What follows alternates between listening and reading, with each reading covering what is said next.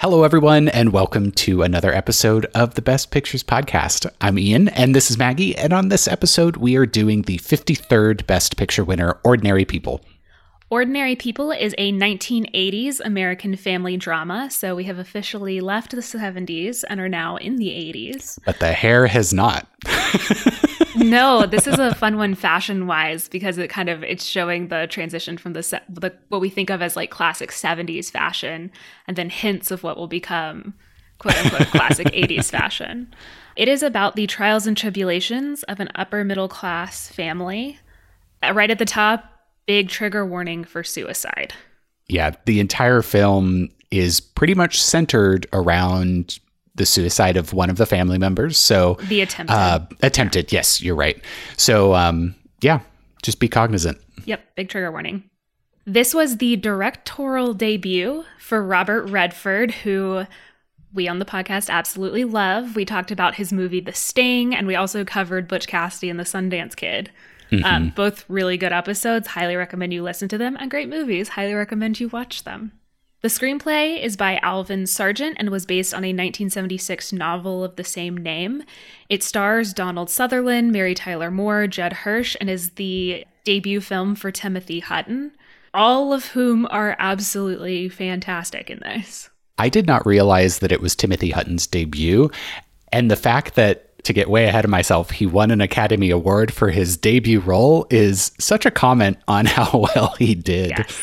I love when that happens. It's so good. And yeah, there wasn't a ton of background I have on this one. The other thing is that it was very well received at the time that it came out. It was just kind of widely acclaimed. Fun fact about just the Oscars in general that year.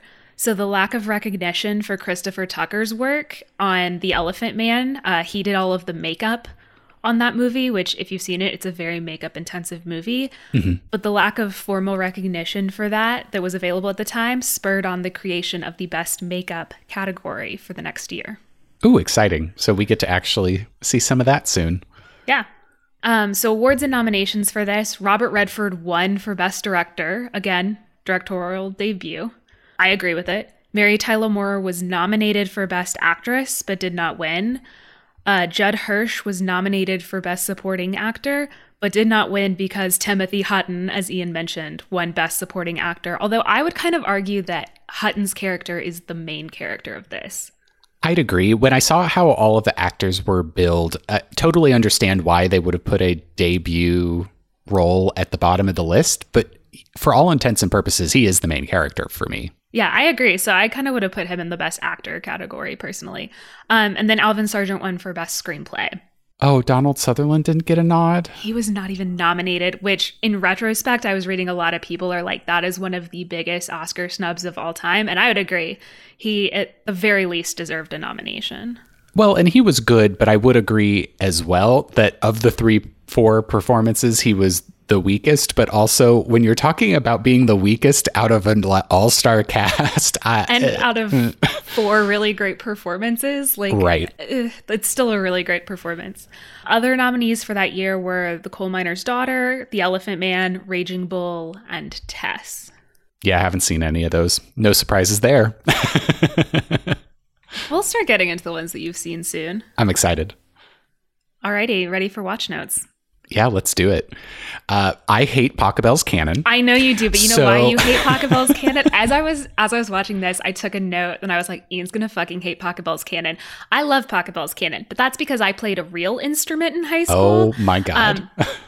I played the violin, whereas Ian played the viola, and Pachelbel's Canon for a violin's great. I just think it's overdone. But in this, okay, as much as I dislike the song itself, it's overdone because it's a beautiful piece of music, Ian.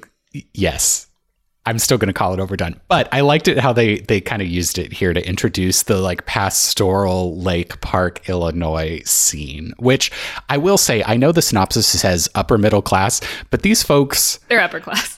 They read as rich. Like they have maids, apparently, in the 1980s. Anyway, that's minor gripes. Doesn't really matter. You're right. But I do love the way... I like the opening with Pachelbel's Canon. And I like the way they bring it back throughout the movie at different points, usually to underscore some sort of like character revelation or emotional development. Mm-hmm. And then they use it to close out the movie too. And I liked the way they did that. Yeah, I did. So again, I'll put my dislike for the piece aside for the sake of this movie. But at the end of that whole long introduction of scenes, we do get a scene of Conrad in choir as kind of like the establishing he is here at school doing his thing. Well, Conrad wakes up. The choir was a dream, because we start with it settling in on just kind of this beautiful, picturesque area. You have Pachelbel's canon. You have the choir coming in to start singing Pachelbel's canon, which is really nice transition. And then you have this very startling cut to Conrad waking up, sweating, very clearly having had a nightmare, and very, very rattled by it. So it's this very jarring cut that's, I thought, very effective. Agreed. And this is a technique that they also use throughout the film repeatedly and in kind of varying ways that I really loved. There's especially when it came to the flashbacks. Yeah, a lot of flashback and a decent amount of voiceover, but it works. It works really, really well here. They're very judicious about when they use it. Mm-hmm. So then we go to the theater, and it's Beth and Calvin.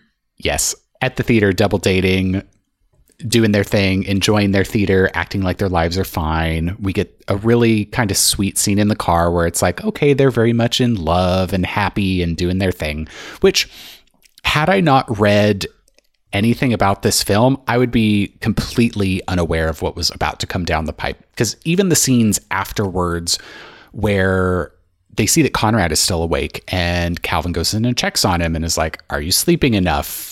Are you doing okay? Like, you get this sense that something is wrong, but they don't put it right in front of your face. So loved the really gradual introduction and that subtlety to both the performance and the actual storytelling through the intro. I 100% agree with that. I like that we're picking up our story after like the two very traumatic events that have happened. So the loss of Conrad's older brother and then Conrad's subsequent attempted suicide. We're starting after both of those events. Mm-hmm. So like you said, we would, at the beginning of the movie, if you hadn't read anything about it, you would know that like something's up with Conrad and you would think that everything's fine with his parents. And it really does take the movie, I was going to say it takes it a while, but it's more of that it's taking its time. Mm-hmm. To set up what happened and to even give you the full story of what happened. Because this entire movie is about a family grieving and how people grieve in different ways. And none of those ways are necessarily wrong or right, but they're not always compatible. I'm so glad you put it that way, because I was literally going to come in with that same phrase of compatibility. Yeah, and because you have these three people dealing with these very traumatic events in their lives, it of course takes them a while to open up about these events to themselves and to other characters. So I like that it takes the movie a while to open it up to the audience. Like we're kind of getting the story as they are ready to tell it to us. For sure. And that graduality, is that a word? Sure. Gradiation? It is now. Hey, graduality, it's a new word. It definitely shows its face as you kind of move through the next morning and Conrad getting to school. So, well, and I want to talk about the two parents really quick, because we established very early that these two parents have very different styles of how they're dealing with this, right? Beth is all about pretending everything is fine. Nothing has changed. Everything is fine. Calvin is the one who's like, he goes in to check on Conrad and he clearly like wants to talk. He's being overly optimistic about things. Like he is compensating in a different way. And I just, the scenes of the three of them interacting and or not necessarily interacting directly to each other, because Conrad and Beth don't really directly interact. And you're watching like the two parents talk about like the most inane thing at the breakfast table, because it's like things are normal. Pretend that they're normal. Mm-hmm. Yeah, but Beth blows up about Conrad not eating. Well, I say blows up. She's very calm and composed, but immediately puts the French toast that she made into the disposer in the sink because Conrad doesn't want it, which her delivery and calmness in the moment is at such odds with the extremity of her actions. So like, Again, that's why Mary Tyler Moore's performance was just so spectacular, because she can really show that there's this emotional current going underneath, but have the stony, optimistic mask on top. So, good. And looking back at that moment over, like, compared to what happened in the rest of the movie, it's such a commentary on Beth and Conrad's relationship, because it's like Beth's form of, Beth is not a huggy person. Beth does not like to talk about feelings. Her way of showing love was to make him his favorite breakfast. And because Conrad's dealing with other stuff and he doesn't see that that is her way of giving love in that moment, he like doesn't accept it, which is, I think, why Beth's reaction is like, okay, fine, then I'm just going to put it down the drain. Like, no, he doesn't want it. That's fine. That's fine. Like, I think that is immediately setting up the fact that, like, these two people can't communicate with each other. Like, their ways of communicating and showing love and receiving love are very different. Yeah, and incompatible, to use your word. So we get a little bit of this as Conrad goes to school. He's riding with some of his friends. We get some more of that really interesting hard cut technique that we kind of mentioned earlier, where I think they're stopped at a train. And there's this like hard flashback between this really kind of violent train passing scene and a pan of a graveyard. So this is, again, at that point in the movie, just hammering home that something is really, really wrong. Something tragic happened. But it again, is so interesting how that comes out of nowhere and just like jars you awake and keeps you kind of on the edge of your seat. So that, I like how they kind of put you on that on edge state that Conrad is in with these, for lack of a better way to put it, jump scares of sorts. Like, they're very mild jump scares, but they're almost jump scares. Well, their flashback is almost not an intense enough word. I guess it's like a PTSD flashback is kind of what it is. But I think Timothy Hutton's performance, especially like him in the car with his friends, he's so good at like showing you Conrad's emotional isolation. Yeah, it's great. Couldn't agree more. The scenes in the school, to me, after that, were really more showing us more characterization of Conrad and kind of his isolation and closed offness. So that's really what I got out of that. I got out of that, too, that swim coach is way too nosy. Yeah, he was asking a lot of questions.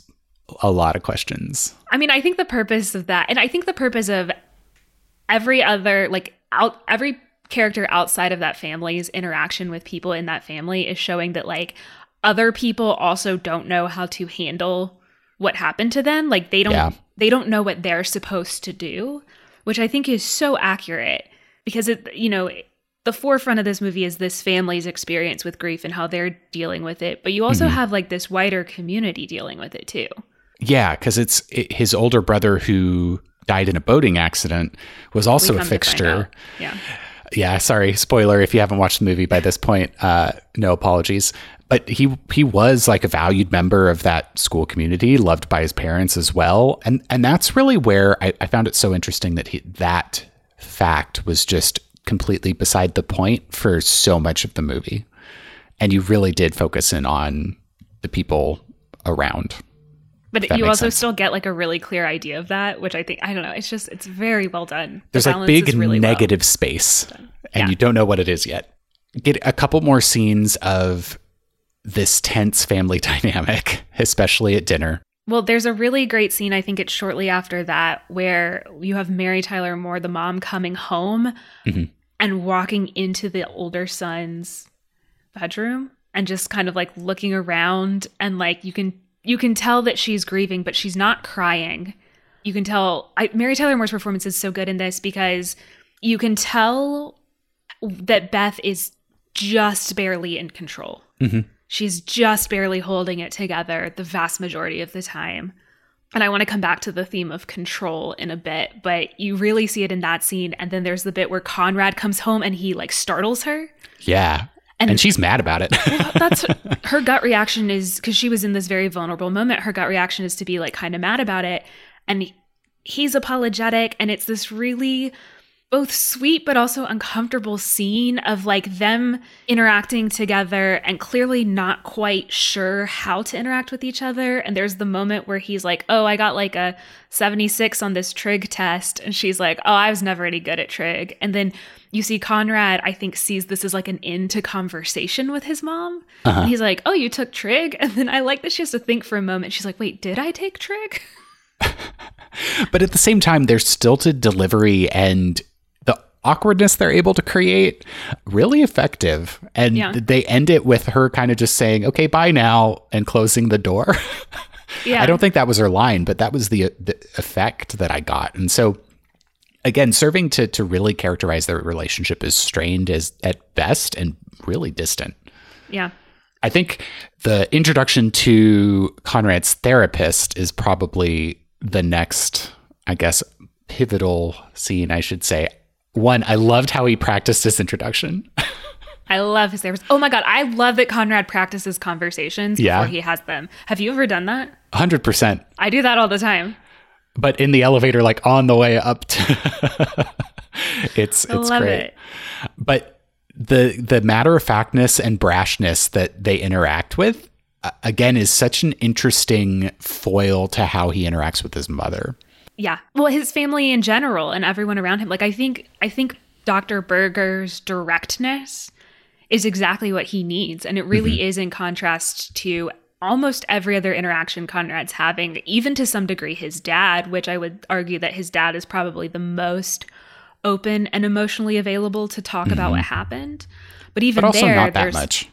Right. Even there's like a strain. So I think Berger just being like, okay, let's just talk about it. And like very frankly talks about his suicide attempt. And I think part of what that does is it creates a safe space for Conrad to talk. Yeah, which she doesn't have. And to speak very frankly and very emotionally.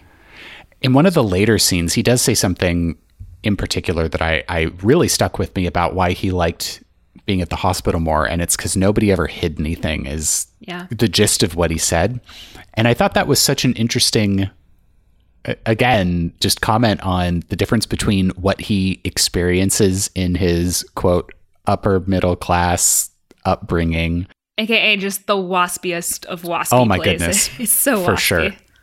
And the way this film kind of deals with that theme of the image that we put on and whether or not that is a good or a bad thing, I think is super, super fascinating to watch. And like to pivot to some of the holiday party scenes, you get to see it heavily there. Yes, agreed. And I want to talk about one thing specifically that Conrad brings up in that first session is he says, I want help with control. Yes. Second theme. Yes. And I think it's because there's a line later where the dad, Calvin, is talking about how Conrad and Beth are so alike. And clearly Beth deals with grief by being in control. One might call that denial. Right. I mean, but she makes sure she's in control via denial and putting distance between her and the problem. But it is an effort to keep control. For sure. Well, and her comments around wanting to go to London for Christmas and later in the film going away to Houston and literally running away is her way of controlling the situation. So exactly. I completely agree. So I like that comes up early on. And then I like Berger being like, I'm not a fan of control. That's clearly not working for Conrad. And I also want to point out that the reason Conrad wants to be in control is because he wants to do it for other people. Because he senses that he's not, quote unquote, fun to be around right now. Yeah. But I do think it's interesting that he can't seem to recognize that tense control with the visible undercurrent of a whirl of emotions is more off-putting than just showing emotions. Well, Ian, it's because emotions are scary. Oh, yeah. Dr. Berger has a... plainly states, and I loved that part in that session where he's like, emotions are scary, but like you have them, so you might as well let them go. Like you can't just keep it bottled up. And I loved that because emotions are scary. And I think that's why Beth is so determined to be in control of hers. as I think she's terrified of her own emotions. Mm-hmm. I'd agree with you. And I think the dad is too, to a lesser degree, but then he kind of deals with them later. I definitely see Calvin as much more outwardly emotive. Yeah. And it's almost like there's a genuineness to him that you don't get from Beth, and a testament to Mary Tyler Moore's performance to be able to really put that out there.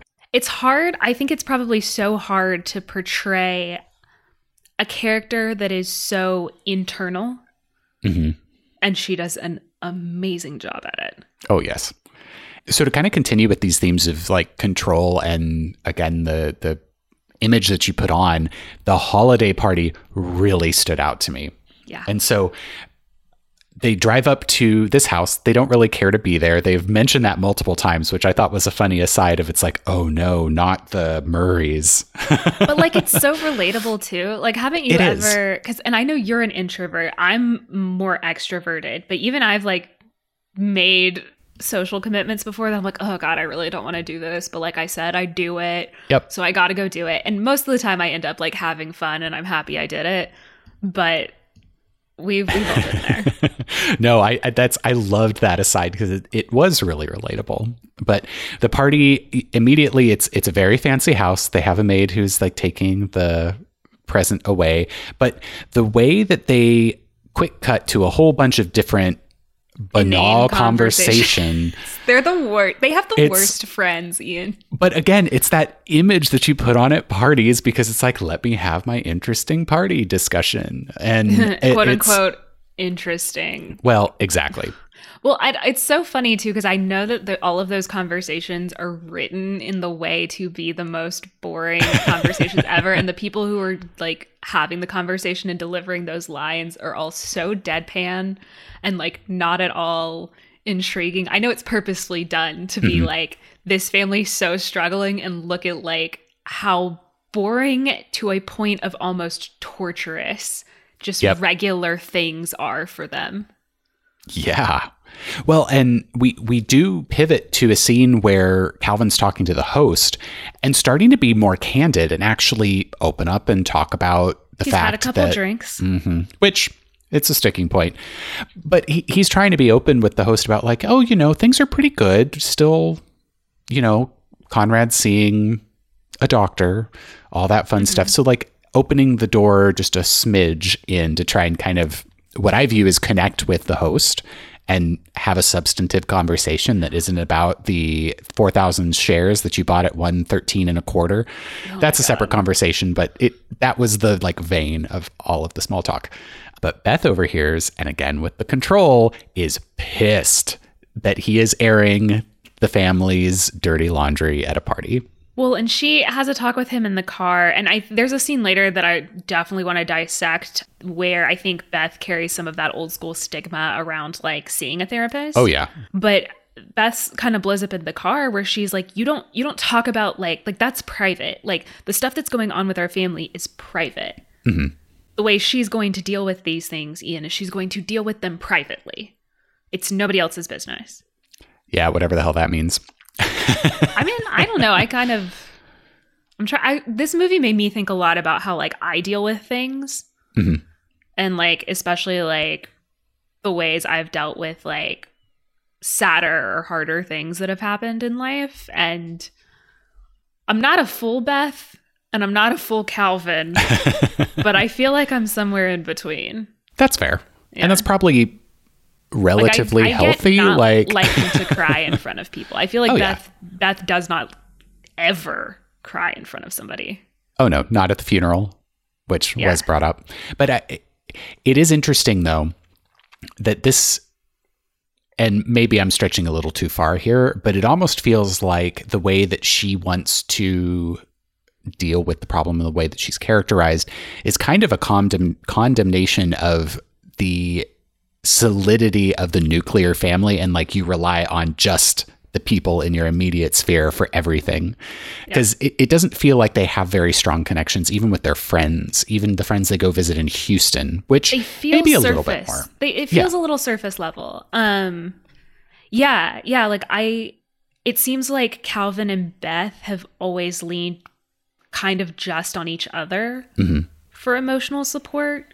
So when they're dealing with arguably the most traumatic things that could happen to parents, suddenly they're both dealing with that, and just that one other person is not enough support when that other person is also dealing with the most traumatic thing they'll probably ever experience.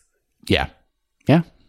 I think Beth's journey is really kind of the last one that we really truly see, because the way the movie kind of worked through is we kind of started with Conrad, and then we kind of wove in Calvin, and then finally really got to see a lot of Beth. So should we just kind of summarize what each of their journeys are? Yeah, I do like that a lot. Let's I think we should talk about Conrad first, because I feel like his emotional arc, and I will say the one thing about this movie that I'm unsure on is I did feel like it ended kind of in the middle of a lot of people's emotional arcs.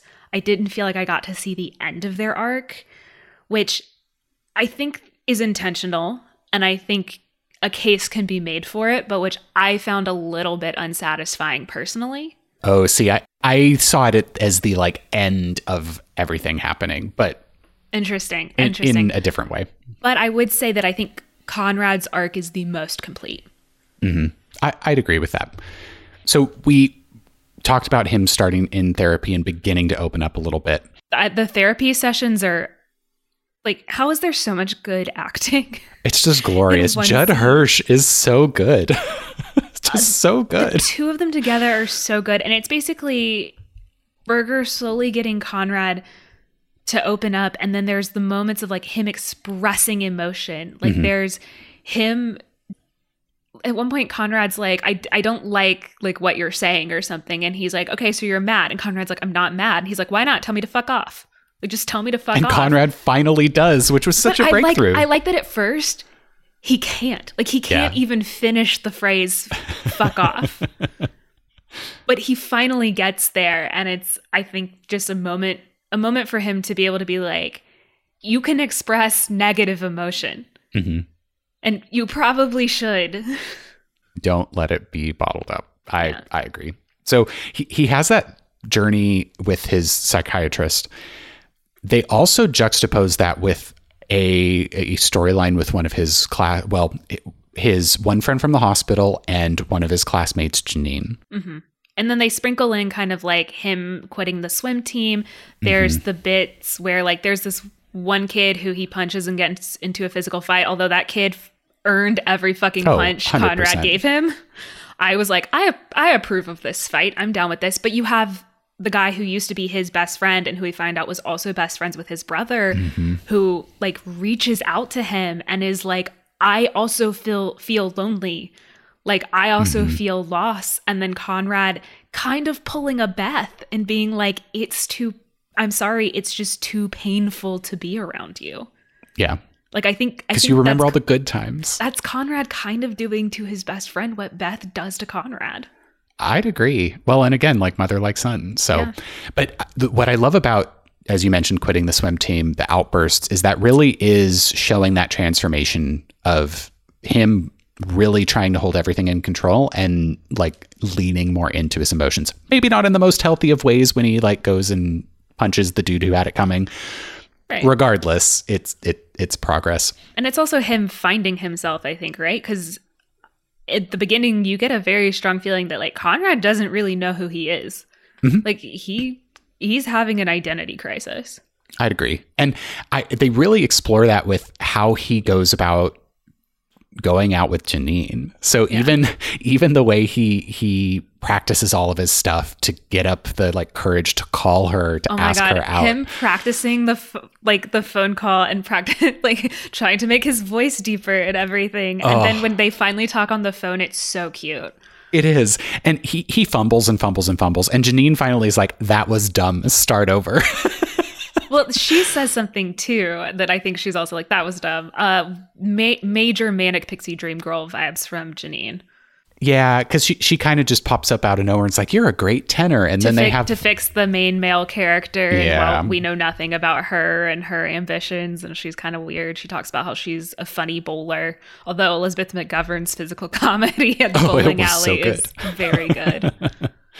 So I do agree with your read of that particular role. Their banter is really cute. I will say a lot of the writing felt very adult, as in like, what 18-year-old says this shit? So that was like my only... I think teenagers can be... I think like 18-year-olds can be very eloquent and introspective. Not all the time. Yeah, but we're 29 and we're not eloquent and introspective all the time. Yeah, that's fair. I don't disagree that they can be eloquent at times. This just felt Sorkin-esque in its like excessiveness. So I'll give you that. I do want to talk about the fact that she like asks him about his suicide at dinner during a first date. So questionable approach, but also an interesting contrast to how everyone else was treating him. Yeah, I was torn on that because I was like, in reality, like you wouldn't fucking do that. But like, also it seems like Conrad needs to talk to somebody. Yeah. And she was trying to be that. Again, interrupted, which that was the whole thing. By his asshole friends. Yeah. And then she's like laughing. And then there's the car ride home where you can tell he's kind of upset that like she sort of wasn't taking their conversation seriously, or it didn't seem like she was. And then she explains to him, she was like, okay, she's like, but like, it was really embarrassing when your friends came in and then they were like singing and then they like pulled me out of the booth and like put the McDonald's hat on my head. She's like, I was embarrassed and I laugh when I'm embarrassed. Like, but the way that she got there was, I loved. So they left the car ride really awkwardly. And she did say like, I want you to call me. Please call me. Yeah. I like that both of them are very upfront with each other about like, I like you. Like they're very, very upfront and vocal about it, which I think is really nice to see. And I think is something that both those characters need. Yeah. And that was going to kind of feed into the point about them being so much more open with each other in a way that every single other relationship you see on the screen is not. So again, we don't know anything about Janine. So it's a one-way situation, but I see what they're trying to do there. Yeah. Agreed. Now, I do want to delve in really fast into like Conrad's crisis moment. So we had we should talk about Karen. Yes, is that what you want to talk about? Yes, I want to talk about Karen. So friend of Conrad's from the hospital, they meet for lunch. And this was such an interesting interaction because you can very clearly tell that they are having, they have some history. Dinah Manoff, who plays Karen, she's Marty in Grease. I found out. I was like, that actress looks so familiar. I think she's fantastic. Oh, I'm with you on that because throughout the entire interaction, it's similar to how Beth has this kind of facade of everything is all right. It reminded me more of his dad with like the forced optimism. Exactly. So it's like a different take on it, but still that. Like everything's not okay, but we're going to have the best month and the best year. Well, it's a very interesting conversation because she doesn't want to talk. Again, it's kind of like the Beth, I don't want to talk about it with the like Calvin emotional overcompensation where she's like, I think Conrad says something like, do you sometimes miss the hospital? And he wants to talk to Karen because like, obviously Karen was a friend he made during the darkest time for him. And she gets it. She lived it. Yes, she's the one who can relate most to what he's feeling. And so I think that's why he reaches out for her because he's like, if anyone can talk to me about this, if anyone can relate to like my conflicting feelings about this, Karen can. And Karen doesn't want to talk about the hospital. She's like, you know what? I'm happy now. Like I'm doing great. He asks if she's like seeing a therapist. She's like, no, it wasn't really working for me. Like I'm the only one who can make me happy. And then she drops a line that is very telling. And she's like, at least that's what my dad said. Oh, and as soon as she said all that, I was like, red flags. Yep. And the forced optimism on top of the red flags is just like... I think it was her saying, at least that's what my dad told me. I immediately started to see her optimism differently. Because at first I thought it was very genuine. But then you hear that and you're like, wait a second, there's more to this. And the actress plays it amazingly well. But I do like that when she's like, oh, it wasn't really working for me. And you can see Conrad immediately be like, oh no, maybe it's not going to work for me either, because we've already established that Conrad has a hard time with his own identity and he doesn't know what he wants. Like there are multiple times when Berger asks him, like, is that what you want? And he's like, I don't know, is it? And there's even the bit where he's laying outside and like Beth comes to kind of try and interact with him. And she's like, it's cold. Do you need a sweater? And he goes, I don't know. Do I? Like, he doesn't know. So then him hearing that like it didn't work for Karen, he's like, oh no, maybe this won't work for me. And then she immediately is like, but that doesn't mean it's not going to work for you. Like, just because it didn't work for me doesn't mean it's not going to work for you.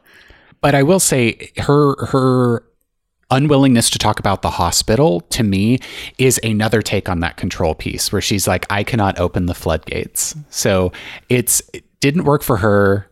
Or at least she was told it wasn't working for her. Right. And I'm like, okay, if that therapist didn't work for you, find one that's a good fit. Well, and she ends that, like, well, the minute he wants to start talking more about like the hospital and like what happened for both of them, she's got to go. And then that's when she ends it with being like, this could be the best month ever. It could be like the best year ever. Like, we can make it that. And then she leaves. And so we periodically have Conrad wanting to call Karen and talk to Karen. Like, he wants to call her and talk to her after his date with Janine, because I think he wants to talk to somebody about this positive emotion. And Karen's not there. It's hard to tell if like she's just not there, or if like her parents are like, maybe it's best that she doesn't talk to him. Like, it's hard. You don't really know what's going on with Karen. You just know that like she's not available to talk for various reasons until, why is it he calls her that last time? So I think it had to do with him having that interaction with his friends where he punched someone out and needed somebody to talk to about that experience. Because that was the kind of set of events that immediately preceded him doing it. But we come to find out that Karen has committed suicide, and that is like a tipping point piece of information for Conrad. Understandably. Right. I mean, it's not only a close friend, but it's someone that he sees a reflection of himself in. And I feel like it's grief upon grief and just like total despair too. Because it's like, here was someone who he thought was doing okay, who he thought had recovered. And I imagine that there's a bit of like, if Karen couldn't do it, can I do it? Like, is this what's going to happen to me? And so he immediately needs to see Berger, and Berger, bless him. It's the way that Timothy Hutton acted this, and the way it was filmed and edited and cut together was just so I was in tears. Urgent. Oh, same. Oh, it was so good. Because he has a meltdown. He has a full meltdown. And I like that Berger's like, hold on, I just got to get in the office. Like, we're going to get into the office because that is his safe place. That is the place that has been established for Conrad, that it's okay to feel his feelings. And Berger just letting him have a meltdown and just assuring him that it's going to be okay. Yeah. And being like, I am your friend. That was the thing that got me. And then they hug, and I'm going to tear up now. Conrad, I think this is the first time that Conrad cries in front of somebody, because there's a scene earlier where he's in his room crying, and it's after he's had a fight with his mom, like a really big blowout fight with his mom. And Conrad is carrying so much guilt for so many different things in this movie. A lot of it centering around his brother. But there's a scene where the dad comes to check on him, and he's clearly crying, but he's got his arm over his eyes, like he doesn't want people to see. Yeah. It's like, I'm tired. I'm fine. Leave. Yeah. No, I that's a really interesting point. Yeah. I think this was the first time we really got the full picture of what happened with his older brother as well, with the sailing accident. So yeah, it's the role play that Berger gets into about like when Conrad asks, why did you let go? And he yells back, 'cause I was tired. That hit me. Oh God. Yeah. Well, because we find out that they were sailing out on the lake. The weather got bad. They should have turned back. They didn't. Buck was telling Conrad to like keep the sails steady, and Conrad is devastated that he lost his brother that he clearly looked up to. Mm-hmm. But he also is mad at his brother because he was like, why did you put that on me? And then the boat flips. They are both in the storm, in the water, holding each other's hand over the top of the boat. And his brother's sitting there saying, don't let go, don't let go. And his brother is the one who lets go.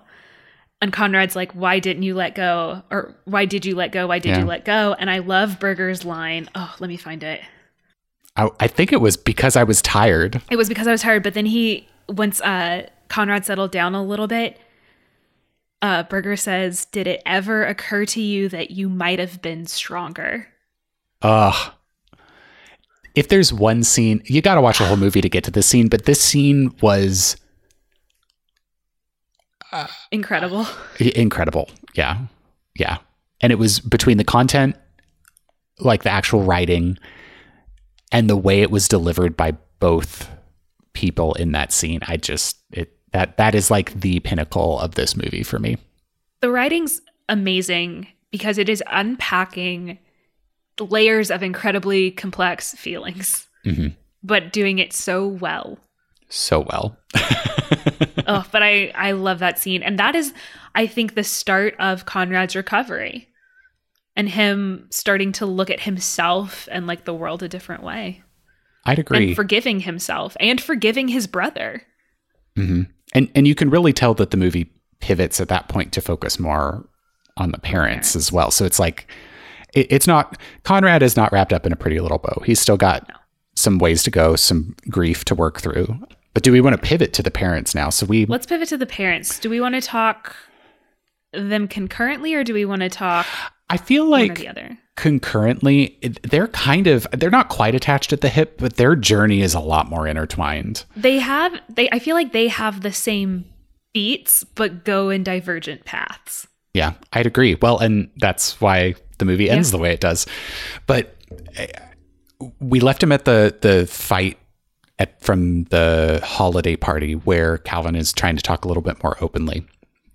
But we get some additional characterization of Beth as we move a little bit further, especially in the camera scene where they're trying to take family photos. At her parents' house. She can't, oh God, Mary Tyler Moore and Timothy Hutton are both so good in this scene where like they physically put Calvin between them. And then there's a bit where like Calvin's like, well, let's get a picture of Beth and Conrad together, because Calvin's solution to the two of them clearly having issues is to force them together, which is not a good idea. And Beth will not touch Conrad. Yeah, I noticed that. And that was... She physically cannot bring herself to touch him. And I feel like at that point we've had Beth like try and do a couple things, but she feels like it's not working, and she feels like Conrad's rejecting them. They had that conversation out in the backyard where they just yelled past each other about Buck and all of that. And there were multiple scenes where they literally were just talking past one another, and it's clear they're not connecting. So yeah, that's and I feel like both of them have tried to connect with the other one, but unsuccessfully, because they're trying to connect in sort of clashing ways. Like one, because there's anyone who's familiar with like love languages, which I find extremely interesting and stuff, you know, everyone has their own love language, but it's not just the way you receive love, it's also the way you give love. And I feel like both of them give and receive love in extremely different ways, and both of them do not like the way the other person does it. Yeah. So they just don't connect. And I do think I'm debating whether Calvin is in denial, which would be an interesting read, or he just doesn't see the tension. I think it's a little bit of both, right? Like it's probably, he sees that they're not getting along, and he doesn't see the depth of it. Like he doesn't necessarily understand why. And then I think it's also his like forced cheerfulness. But yeah, the scene, although I have to say, Conrad finally like blows up in the scene with the camera where he's like, just because Beth is like instead of taking the picture with Conrad, she's being like, oh, let me take a picture of the three men together. Like, let me get a picture of you guys. Whereas Calvin's insisting that she take the picture with her son, and then you have the grandparents just prattling in the background, and Conrad finally blows up and is like, just give her the goddamn camera, which everyone's like, oh, this is awkward, but we shouldn't talk about this. But frankly, I would have blown up so much sooner, not having gone through all of the trauma that family has gone through. Like, that it was such an annoying situation, but it built the tension so well. It did. And the conversation in the kitchen afterwards with Beth and her mother.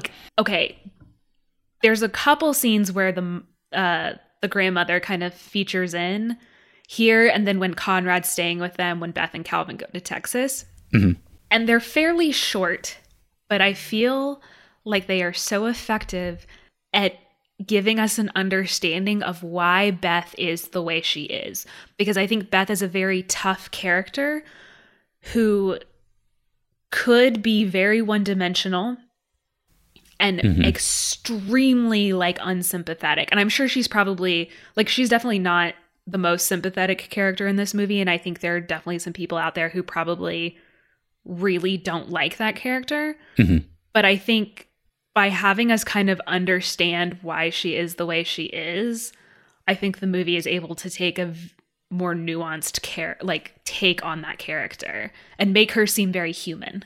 Mm-hmm. And that's what we get in the scene, because you see as they're discussing, as Beth and Beth's mother are discussing Conrad, the walls going up when things start talking about therapy and all of that. And the grandmother's like, I thought we were done with all that. And she's like, well, apparently not. Like you're and starting to see like, diversion back to the broken plate. Like it's such a denial situation. Yes. You're like, I understand why you're like, this is why Beth cares about image so much. Like this is how she was raised. Yep.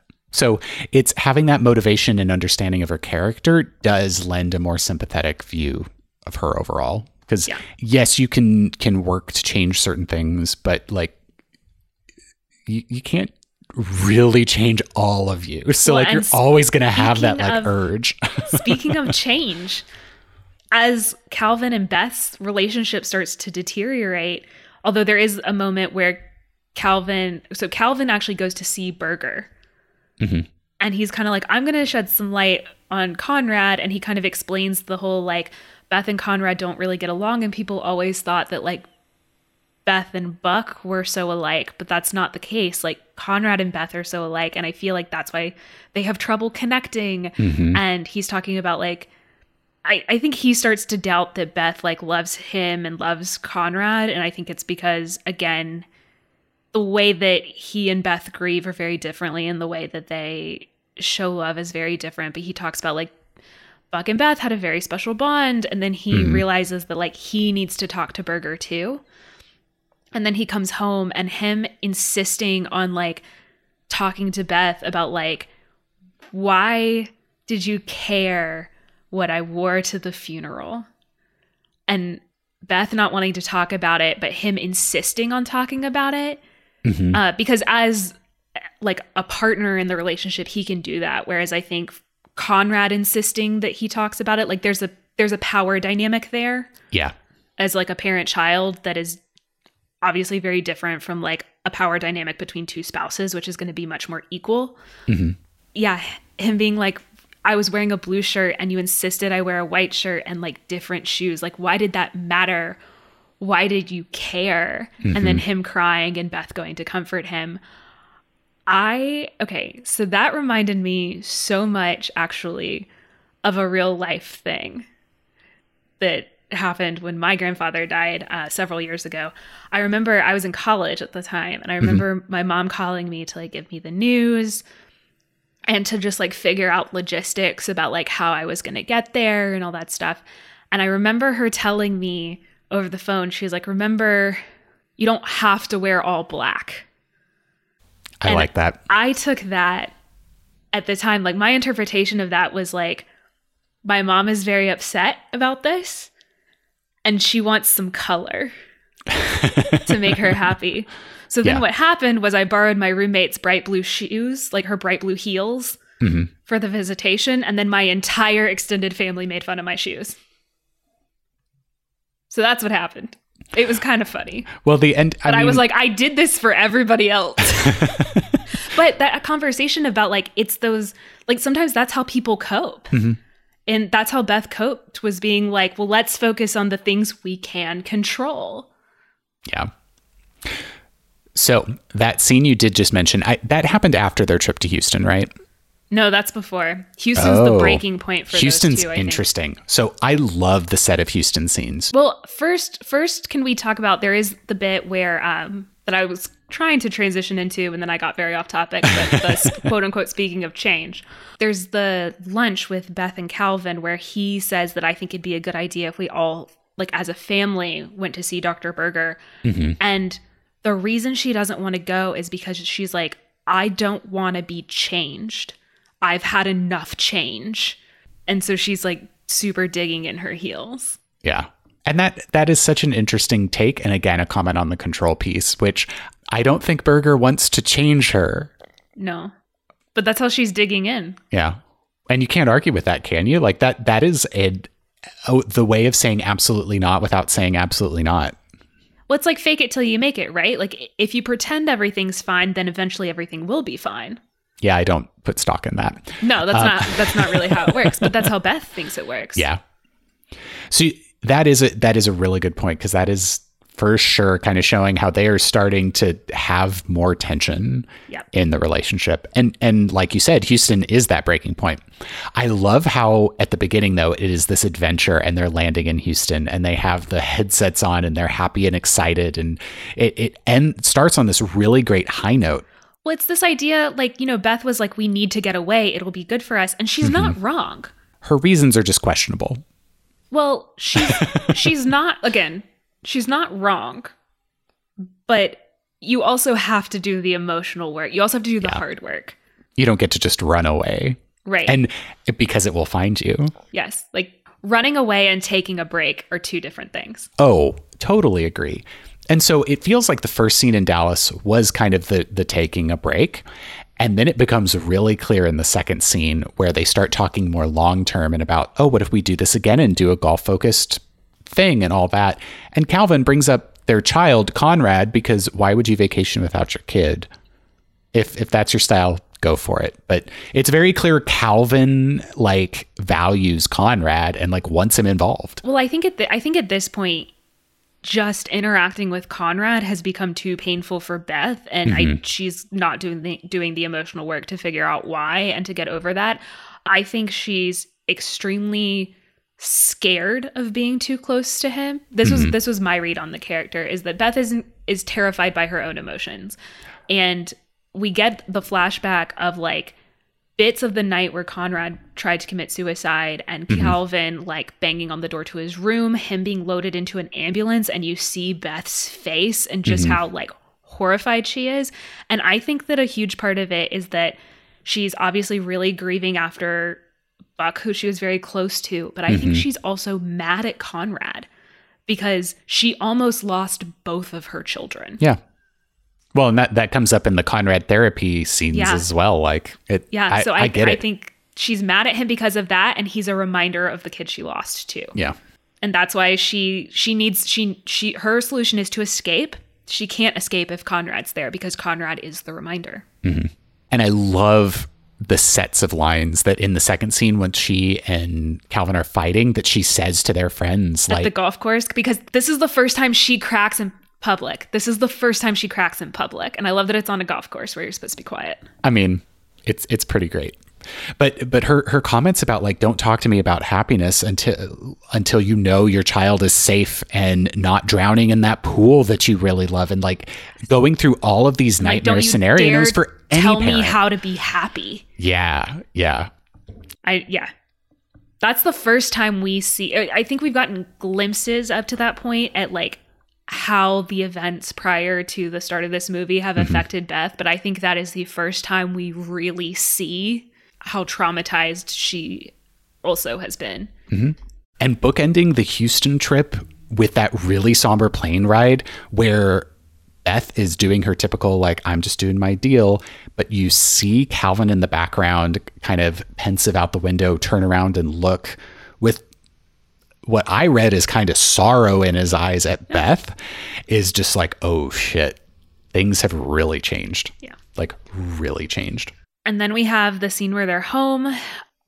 By the way, all of the, like, Conrad's, like, the news of Karen dying, Conrad's meltdown / breakthrough has all happened while they were gone. Mm-hmm. And then they come back and there's the scene in the living room where Conrad, like, says goodnight and he, like, thanks Beth for making dinner and is like, it's really good. And he hugs her, and her physical reaction. Oh my gosh. Of, like, she kind of doesn't know what to do. And then also Calvin watching that and just realizing that, like, this is not getting better. Mm-hmm. And I think that's the first time Calvin really sees, like, how much their relationship has deteriorated. But that leads right into the scene where Calvin is up at the kitchen table late at night and Beth comes down to find him. And this interaction was it didn't necessarily make me cry, but it did make me feel very sad and very deeply. Yeah. Because Calvin's speech about how basically Beth has changed in his eyes is just so sad. And her response is, I feel the same way I always have about you, which is like such a devastating response to someone asking if you love them. Like, yeah. Her not being able to say I love you is tough. I do think that some of Calvin's speech is a little selfish. I don't know. You see him also, like, he's kind of like, you've changed, but, like, also he has too. Like, there were parts of his speech that I was like, I feel like you could do more. But then also that's extremely realistic, right? Mm-hmm. Like, he did push a lot onto her without acknowledging anything from his side, where they probably need to meet in the middle, and neither side made moves to meet in the middle. Right. But then also I get that, like, Calvin's like, we need to talk about this. And she's like, I can't talk about this. Mm-hmm. And I feel like that's it. I feel like where the conversation ends is less of a, like, you're doing this wrong, and more like we're not working anymore. Yeah. And when Calvin says, I don't know if I love you anymore, Beth's reaction, oh my God, Mary Tyler Moore, mind blown at this performance. She so calmly goes upstairs to get her suitcase out of the closet, to pack her suitcase, and then finally has a moment where she, like, starts to break down and cry, but reins herself back in. Yeah. And then it's just the next morning we see the taxi cab leave. Conrad sees the taxi cab leave out the window. Okay, before we get too much further, I do want to say her going up the stairs happens in utter silence. And that is one thing we haven't touched too much on in this movie, but the silence in some of these extremely emotional scenes, especially with Beth, is masterful and truly deafening silence. Yeah. And it's again adding into the idea that silence is still important.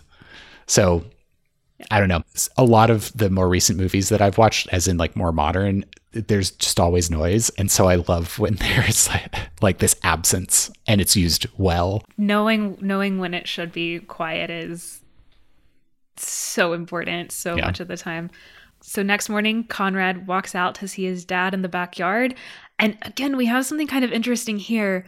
Calvin's not going to actually talk about Beth leaving. Like, Conrad has to ask. And I think we've seen Conrad grow so that now he's the one who's done the most work and can, like, maybe help his parents, especially Calvin, and him asking Calvin and Calvin just being like, your mom's going to go away to Houston for a while.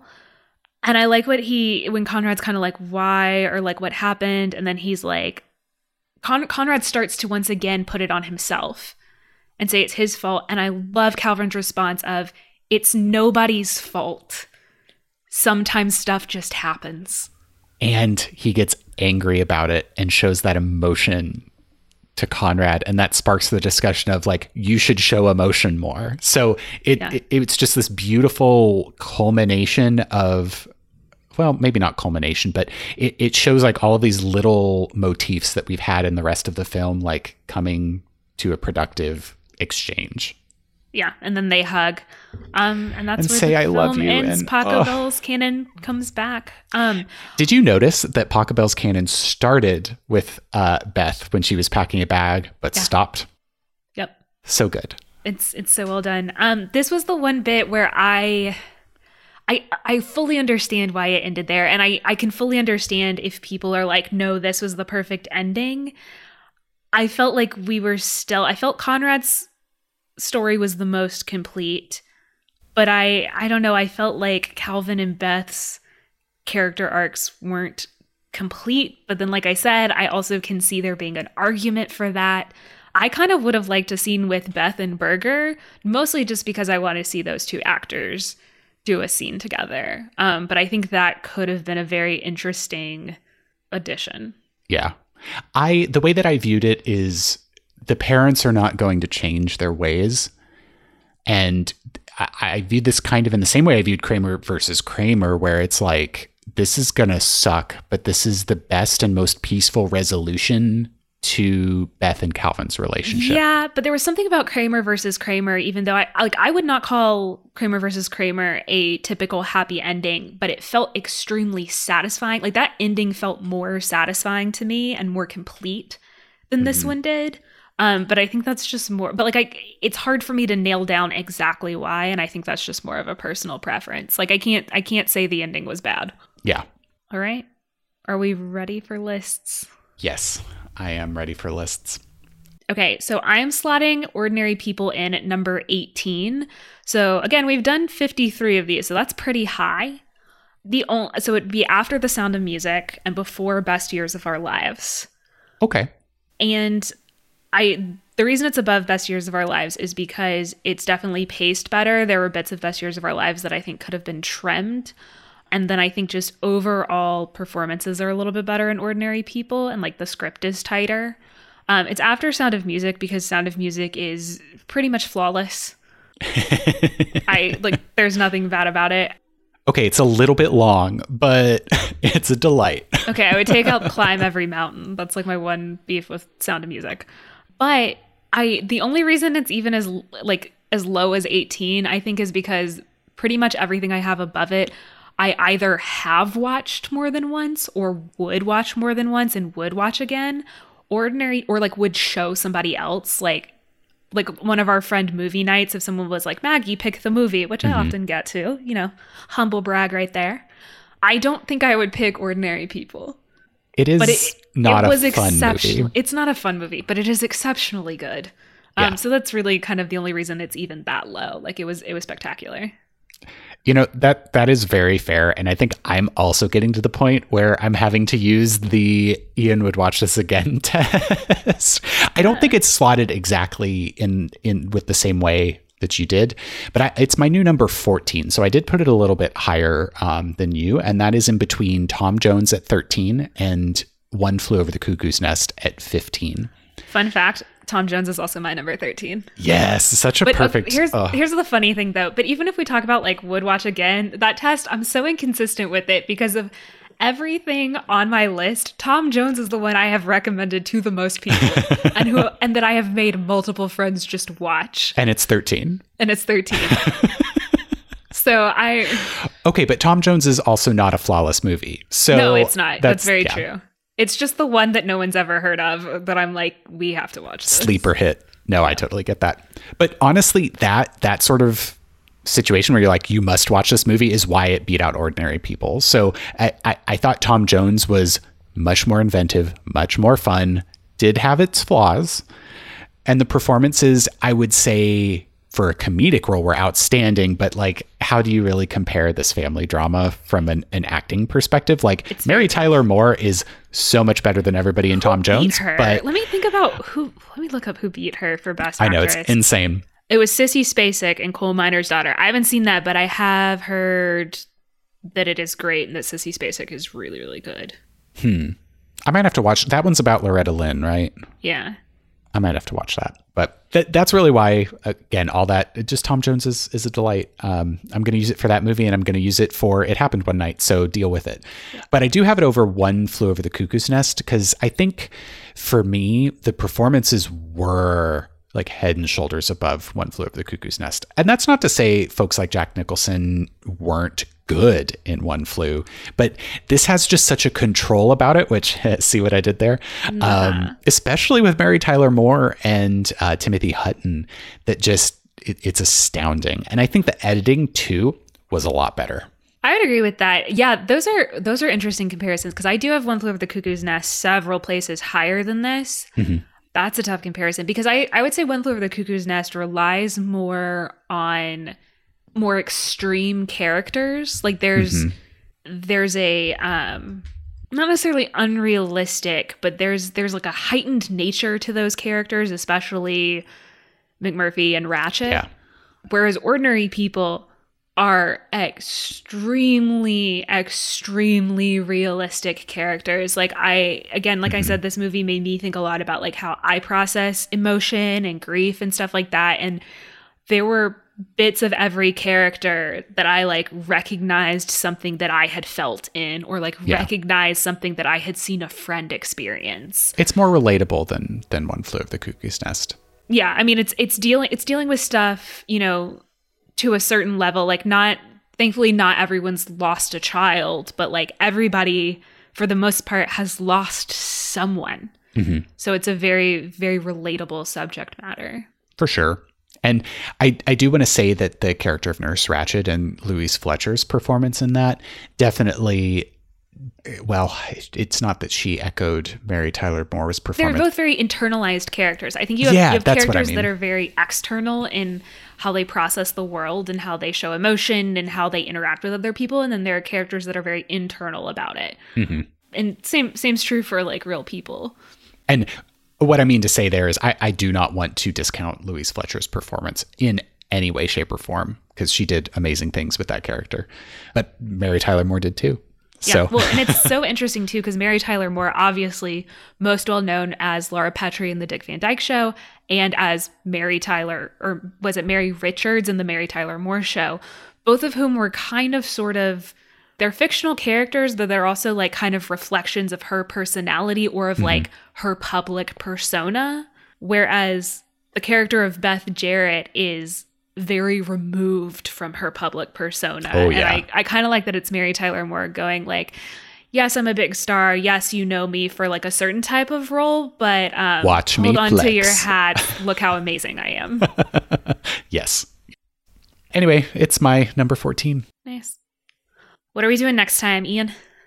Next is Chariots of Fire. It's another British historical drama film. So it's about people running, isn't it? Running in slow motion. Yes. Very slow music plays behind that. That's what I know of that movie. We'll see. That'll be interesting. But yeah, join us next time for Chariots of Fire. Until then, you can find us on Twitter and Instagram. We are at Best Pictures Pod on both. I think we tend to be a little bit more active on Twitter, so that's a good place to reach out to us.